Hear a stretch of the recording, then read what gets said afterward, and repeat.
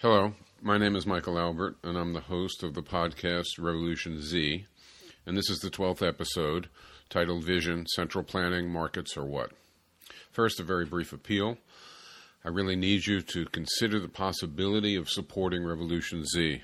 To do that, you would go to the Patreon website, www.patreon.com/RevolutionZ. That's www.patreon.com/RevolutionZ. There you can find out more about the podcast, and if you choose to, you can provide us a little material help, which is very important to our continuing. But now, episode 12. In economies, stuff is produced and stuff is consumed.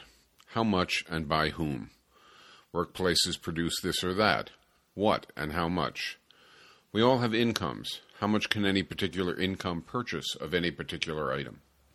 How does what people want to have match up with what workers want to produce? All these issues are issues of what's called allocation. Allocation is about how economic actors collectively establish relative worths. It is about how workers settle on what and how much to produce. It is about how consumers settle as individuals and in groups on what they want to have from society's products. Allocation typically occurs by way of markets or central planning, or a combination of the two. But can we combine either markets or central planning, or a combination of the two, with our preferred aims for the rest of the economy, which are equitable remuneration, self-managing workers and consumers' councils, and balanced job complexes, so that they all together become the key elements of our preferred economy? We need a mode of allocation that will work well with the other features of the economy we desire. Just briefly, remember that in prior episodes we argued the merits of these various aims, and we also rebutted typical concerns about them. We argued that for income we like the idea of people receiving income for how long they work, for how hard they work, and for the onerousness of the conditions under which they work, so long as they're doing socially useful labor. We also rebutted the idea that this wouldn't provide proper incentives, showing that in fact it provided exactly the incentives that were needed to induce work in the interests of society as a whole and of individuals. We argued that for decisions, we like the idea of what is called self-management, or people having a say in decisions in proportion to the degree that they are affected by them. We also rebutted the idea that this would diminish the quality of decisions, that it would lose touch with expertise, that it would yield outcomes that were inferior to outcomes accomplished by having those who were the best decision makers make the decisions. We made a strong case for why this approach, self-management, actually yields the best decisions. We argued that for the division of labor, we like the idea of balanced job complexes, which is just that each job should be composed of a combination of tasks such that the work that we all do is comparably empowering for us, so that we are comparably prepared to participate in society's decision-making, so that self-management can be real and possible. We also rebutted the idea that this would somehow diminish output and reduce the quality of output, showing that instead it would liberate fantastic productive potentials. Okay, that's all good, but however much we may wish to implement equitable remuneration, self-management, and balanced job complexes in a new economy, an economy also has to have mechanisms of allocation. Central planning was the choice of many self-titled socialist, but really, as we saw last episode, coordinator economies. Central planning is also, with only modest differences, used within massive production units like Boeing and General Motors to allocate diverse products and tens of thousands of workers among many venues.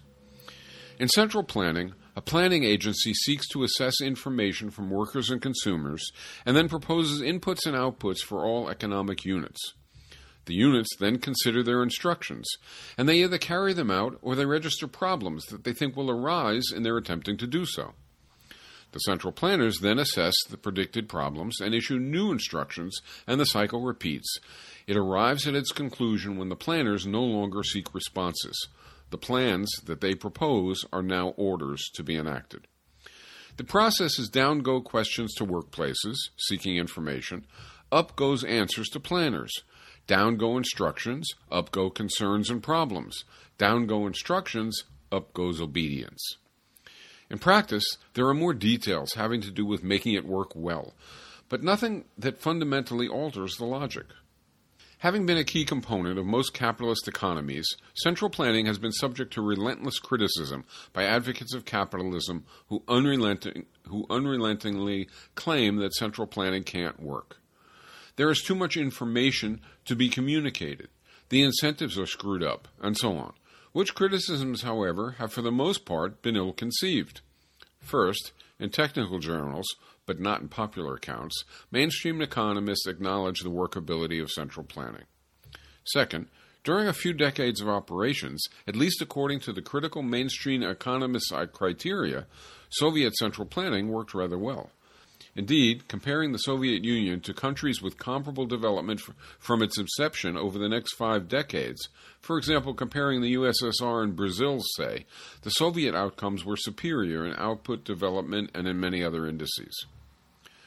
Third, as noted above, huge U.S. firms, in many cases economically comparable or larger than small countries, have used central planning to internally allocate their workforces and internal products among their units for decades. And again, at least by mainstream calculus, they have done this quite nicely. That a massive public lie, which is that central planning can't allocate without disastrous results, could be told and sustained shouldn't be overly surprising. Consider the lies that workers can't do empowering work, or the lie that owners are highly productive and need to receive profits for workers to benefit. Clearly, massive lies routinely persist. But if central planning can get things produced and distributed, why not use it for our preferred economy?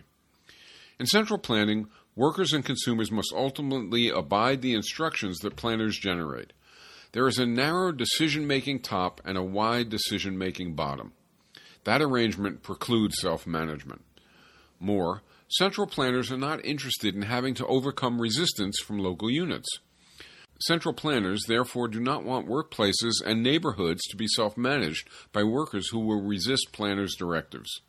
Instead, central planners want to deal with people who have similar interests to them.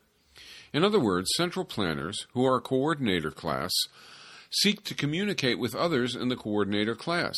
That is who they understand. That is who understands them. It involves no undue friction. For that reason, inside firms and centrally planned economies, the old familiar corporate hierarchy and centralized authoritative decision-making is vastly preferred and implemented. This is central planning subverting desires for balanced job complexes and therefore for self-management. Even if planners are honest, even if they are not immediately corrupted by their power, over time they reward themselves and people like themselves more than workers per se. Why people like themselves? Because the way they justify their higher incomes is by asserting their greater education, training, skills, connections, and decision-making responsibility. And if that justification is to be compelling, it has to be honored for all who have those credentials. And that means for those who centrally plan, but also for those who are empowered within local units. In other words, the central planners need local agents who will hold workers to norms that central planners decide. Their credentials must legitimate them and must reduce other actors to relative obedience. Central planning thus imposes a coordinator class to rule over workers, with the workers in turn made subordinate, not only nationally, but in each workplace. And that is why central planning is not an option for a truly classless economy such as the one we are looking to create. In that case, what about markets? It turns out markets too would subvert our other gains. First, markets immediately destroy equitable remuneration, since markets reward output and bargaining power instead of only duration, intensity, and onerousness of socially valued work. With markets, you get what you have the bargaining power to take, not what is ethically and socially warranted. If I have a monopoly on information, skills, resources, equipment, venues, connections, or even on inclinations to rule, I have more bargaining power, and, as a result, I get more. If I am white or male and society is racist or sexist, I have more bargaining power, and I get more. So markets rule out equity. Second, Markets force buyers and sellers to try to buy cheap and sell dear. They force us to each try to fleece the other as much as possible to ensure our own advance. We get ahead at the expense of others, not cooperatively with them. In market systems, nice doesn't pay. Nasty pays. Gouging, dumping, ignoring workers, these behavior patterns pay, and to avoid these behavior patterns is to risk being outcompeted and ultimately suffering extreme loss. Markets constantly pressure us to become less than who we should be in order to have more than what we should have. So markets generate antisociality, not solidarity. Third, markets explicitly produce dissatisfaction because it is only the dissatisfied who buy again and again, which is what marketeers desire people to do. For example, planned obsolescence makes the consumer dissatisfied with the product he or she already has. As the general director of General Motors Research Labs, Charles Kettering, who regularly introduced model changes for General Motors cars, put it, "Business needs to create a dissatisfied consumer. Its mission is the organized creation of dissatisfaction." Fourth, and of massive consequence, prices in a market system don't reflect all costs and benefits. Market prices, at best, take into account only the impact of work and consumption on immediate buyers and sellers. And that, even, is mediated by their power. It does not take into account the impact on those peripherally affected, including, for example, those affected by pollution, or for that matter, by positive side effects. In other words, only the direct buyer and seller enter into the market exchange, not those affected at a distance. This means markets routinely violate ecological balance and sustainability, much less stewardship. Cars spew pollution. Energy generally heats the atmosphere and threatens survival. As a result, markets subject all but the wealthiest communities to a collective debit in water, air, sound, and public availabilities. Markets are ecologically unsustainable and life-denying. Fifth, markets also produce decision-making hierarchy and not self-management. This occurs not only due to market-generated disparities in wealth translating into disparate power, but because market competition compels even council-based workplaces to cut costs and seek market share regardless of the ensuing implications. Though the point is a little more subtle to see, with markets, in order to compete, even workplaces with self-managing councils, equitable remuneration, and balanced job complexes have no choice but to figure out how to gain market share, how to accrue resources with which to outcompete other firms. They have to figure out what costs to cut and how to generate more output, even at the expense of worker and even consumer fulfillment. Who in a self-managed council of all workers who all have balanced jobs would want to, would agree to, and mostly would be good at cost-cutting that turns off air conditioning for themselves, speeds up production mercilessly that they have to conduct, lies to consumers, and dumps garbage on neighbors? It turns out, to get these and other similar things done, firms competing in markets have to insulate some employees from the discomfort that cost-cutting imposes. They have to cause them to feel superior to others, so that those few people will propel the competitive steps at others and not at their own expense. In other words, to cut costs and otherwise impose market discipline, even starting with councils and balanced job complexes, market logic causes a coordinator class to emerge above workers, which in turn accrues ever more power to itself and obliterates self-management and equity. That is, under the pressure of market competition, any firm I work for must try to maximize its revenues to keep up with competing firms. If my firm doesn't do that, then we lose our jobs. So we must try to dump our costs on others. We must seek as much revenue as possible, even via inducing excessive consumption. We must cut our costs of production, including reducing comforts for workers and unduly intensifying labor. Forget about workplace daycare. To relentlessly pursue all these paths to market success, someone has to not suffer the pains that these choices induce, so that those someones will freely impose those costs. So even in a firm that is initially committed to self-management and balanced job complexes, if we must operate in a market context, Our market roles will over time impose on us a necessity to hire folks with appropriately callous and calculating minds, such as those that business schools now produce. We will then have to give these new callous employees air-conditioned offices and comfortable surroundings. We will finally have to say to them, okay, cut our costs to ensure our livelihood in the marketplace. In other words, we will have to impose on ourselves a coordinator class, not due to natural law, and not due to some internal psychological drive, but because markets will force us to subordinate ourselves to a coordinator elite who we accept and welcome, lest our workplace lose market share and revenues and eventually go out of business. This flaw of markets, like the inbuilt flaw of the corporate division of labor, institutionally subverts our worthy aspirations. Some economists will claim that all these market failings are not a product of markets per se, but of imperfect markets that haven't attained a condition of perfect competition. But this is a bit like saying that the ills associated with ingesting arsenic occur because we never get pure arsenic. We only get arsenic tainted with other ingredients. On the one hand, calling for perfect markets ignores that in a real society, there is literally no such thing as frictionless competition. So, of course, we will always get imperfect markets. On the other hand, and even more important, it also ignores that the harmful effects of markets do not diminish when competition is made more perfect. They intensify.